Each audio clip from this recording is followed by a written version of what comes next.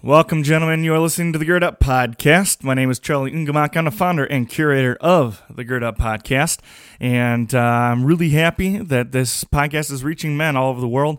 That we're helping young men become the men that God created us to be, and truly live out our calling as men of God. Today's episode of the Gird Up Podcast is sponsored by Pastor Mike Novotny and his new book, 3 Words That Will Change Your Life, The Secret to Experiencing the Joy of God's Presence. Now, Pastor Mike has been featured on this podcast several times, but Pastor Mike Novotny is a co-pastor at the Core.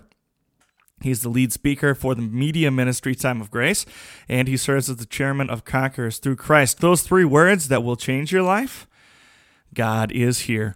That tiny little sentence can change everything. Truly understanding God's presence is the key to more happiness, less boredom, more rest, less rush, more love, less drama, more peace, and less fear.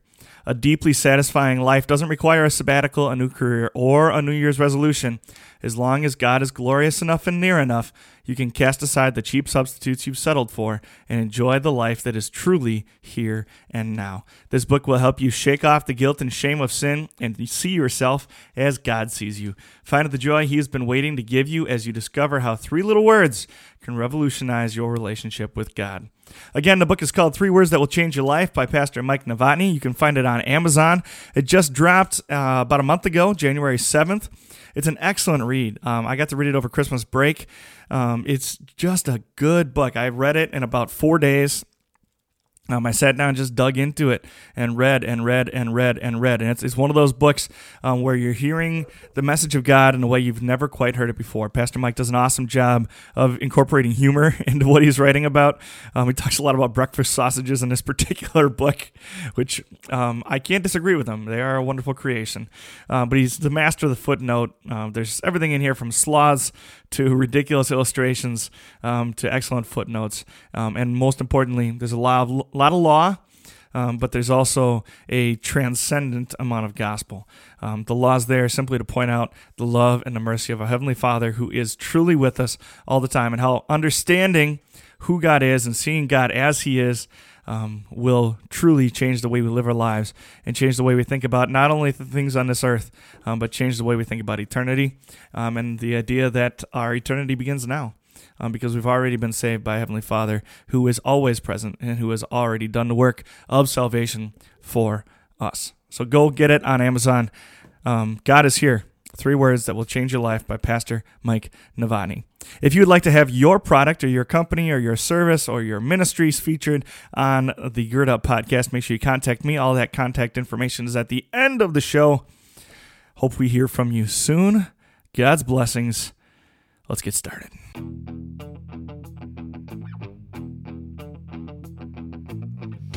You are listening to the Gird Up Podcast. To gird up is an ancient way of preparing oneself for hard work or a battle ahead. Our work is to reclaim masculinity in the modern world and to live out our calling as men of God. Here you will find a community of believers working hard to become the men that God created us to be. Now it's time to roll up your sleeves and let's get to work. All right, gentlemen, we're studying men of the Bible. Right now we're talking about Samson. Samson, though he served God faithfully for 20 years, lived a bit of a ridiculous life and made several very, very foolish decisions. So we're going to talk about foolishness today and making good decisions and foolish decisions. The story we're going to use as an example today comes from Judges chapter 15. This is only one example of Samson's ridiculousness, but we're going to read from Judges chapter 15 to give a little background knowledge here. Judges chapter 15. Samson's vengeance on the Philistines. Later on, at the time of the wheat harvest, Samson took a young goat and went to visit his wife. He said, "I'm going to my wife's room," but her father would not let him in. "I was so sure that you thoroughly hated her," he said, "that I gave her to your friend. Isn't her younger sister more attractive? Take her instead." Samson said to him, "This time I have a right to get even with the Philistines. I will really harm them." So he went out and caught 300 foxes and tied them tail to tail in pairs. Then he fastened a torch to every pair of tails, lit the torches, and let the foxes loose in the standing grain of the Philistines. He burned up the shocks and standing grain together with the vineyards and the olive groves. And when the Philistines asked, "Who did this?" they were told, "Samson, the Timonite's son-in-law, because his wife was given to his friend." So the Philistines went and burned her and her father to death. Samson said to them, "Since you've acted like this, I won't stop until I get my revenge on you." He attacked them viciously and slaughtered many of them. And then he went down and stayed in a cave in the rock of Etam. The Philistines went up and camped in Judah, spreading out their tents near Lehi. The men of Judah asked, "Why have you come to fight us?" "We have come to take Samson prisoner," they answered, "to do to him as he did to us." Then 3,000 men from Judah went down to the cave in the rock of Etam and said to Samson, "Don't you realize that the Philistines are rulers over us? What have you done to us?" He answered, "I merely did to them what they did to me." And they said to him, "We've come to tie you up and to hand you over to the Philistines." Samson said, "Swear to me that you won't kill me yourselves." "Agreed," they answered. "We will only tie you up and hand you over to them. We will not kill you." So they bound him with 2 new ropes and led him up from the rock. As he approached Lehi, the Philistines came toward him, shouting. The Spirit of the Lord came upon him in power, and the ropes on his arms broke like charred flax, and the bindings dropped from his hands. Finding a fresh jawbone of a donkey, he grabbed it and struck down 1,000 men. And then Samson said, "With a donkey's jawbone I have made donkeys of them. With a donkey's jawbone I have killed 1,000 men." When he finished speaking, he threw away the jawbone, and the place was called Ramath Lehi. Because he was very, very thirsty, he cried out to the Lord, "You have given your servant a great victory. Must I now die of thirst and fall into the hands of the uncircumcised?" Then God opened up the hollow place in Lehi, and water came out of it. When Samson drank, his strength returned, and he revived. So the spring was called En-Hakkore, and is still there in Lehi. Samson led Israel for 20 years in the days of the Philistines. Now, Samson led for 20 years, and the Lord let him lead for 20 years because he was faithful to him. But Samson also was not a particularly wise man and often did very foolish things. Every action has a consequence. Some consequences are desirable, and some consequences are undesirable. Good choices, in quotation marks, result often in desirable consequences, and bad choices, in quotation marks, often lead to undesirable consequences. Samson made a lot of bad choices, and he doesn't seem to learn his lesson until the very end. Samson makes foolish wagers. He alienates his own countrymen and family. He marries ungodly women. He sleeps with hookers and whores. He's the guy that nobody trusts, and even his friends, in quotation marks, won't stand by his side. Samson was a fool. Samson had it all. He was as strong as Superman, handsome as anybody in Hollywood. He was a mighty warrior called by the Lord to lead the chosen nation of Israel and to rain destruction down on the heads of the Philistines. Samson could have been like David, truly great, a tender warrior, a man after God's own heart. But instead, he's a fool. Samson could have chosen any of the godly virgins of Israel, but he wasn't interested. He wanted the hot Philistine he saw, but he hadn't met. Eventually, his taste for the things of this world enslaves, tortures, and kills him. Samson lost sight of the one thing needful, the one thing that can fill that void in our hearts. The truth is, we were never created to live in a world like this. We were created for a perfect union with God, without wickedness, without disappointment, shame, or fear. We were meant to live in a perfect world where we walk with God and never know evil. The world that we walk each day is not our home. And deep down inside, we know it, and it drives us crazy. There are 2 things to do when we find this hole. We can either seek the Father and prepare ourselves for heaven, or we can try and fill that hole, that void, with earthly things. Unfortunately, most men turn to the world. Weed, porn, alcohol, drugs, video games, sports, food, music, fashion, fame, money, all those things and more are all things that we try to use to numb the pain of being separated from the one who gives us life. Only by washing and renewal in Jesus' blood do we find the real answers to all of our questions and the love lost in our fault of sin. In your life, you face the same choices and challenges that Samson did.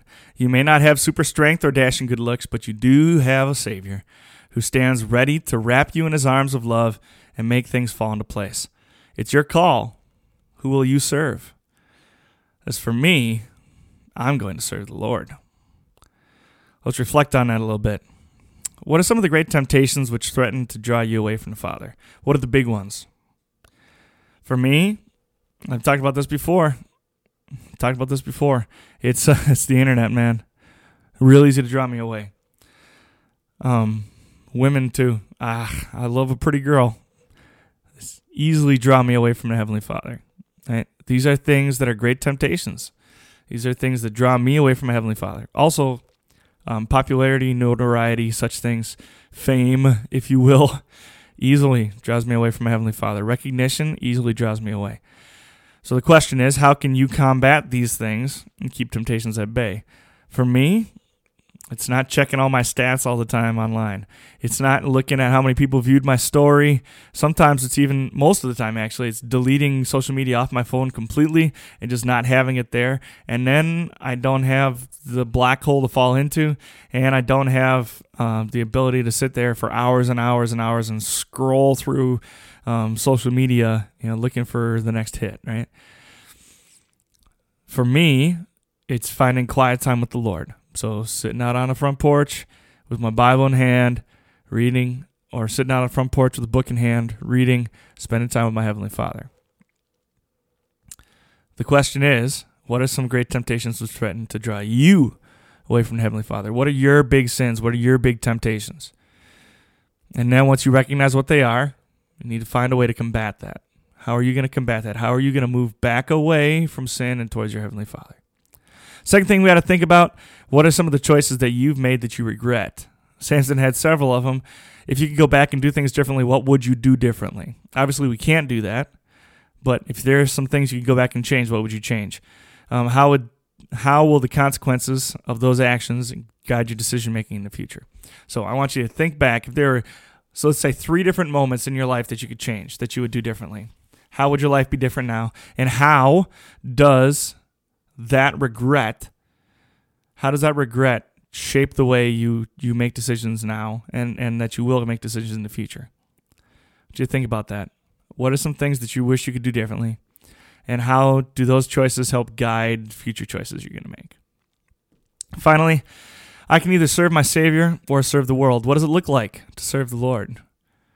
What does it look like for a man to be passionately following God? What can you do now to set you up for spiritual health in the future? So what does a man who passionately follows God do? And what can you do to make sure that you not only follow the Lord now, but follow the Lord in the future? What are some things you can do?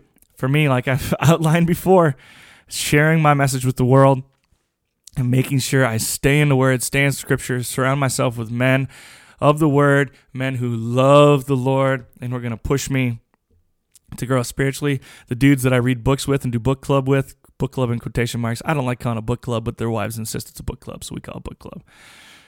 But those dudes, they push me spiritually. They challenge me. They stay up in my life, and we keep talking about things going on.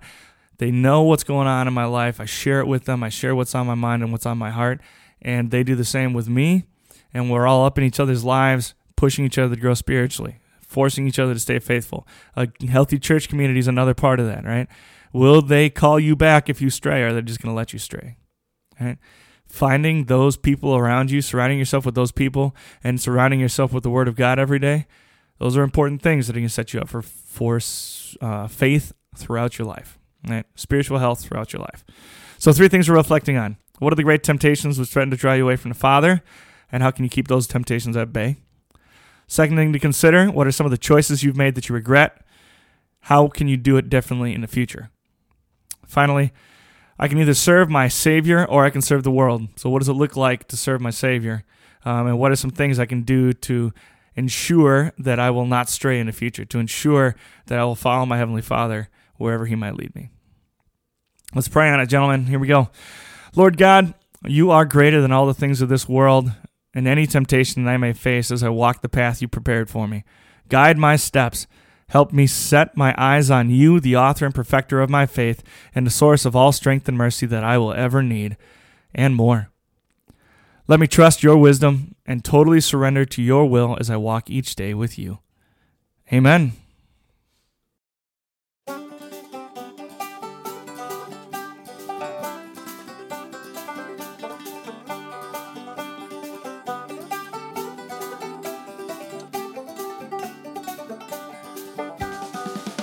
Thank you for listening to the Gird Up Podcast. If you like what you're hearing on our podcast, make sure you're sharing it with friends and family, men in your life who you think need to hear our message.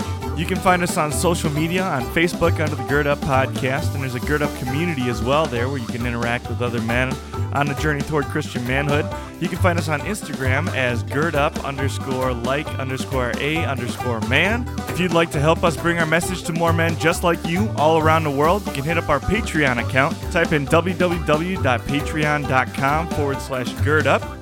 And finally, please leave a 5-star rating or review on whatever platform you use to listen to our podcast, whether it's iTunes or Spotify. What that does is it helps us get more attention in the podcast world and bring more men to our message. Thank you again for listening to our podcast. Thank you for all the ways you support us and help spread the word. Until next time, go gird up and be the man that God created you to be.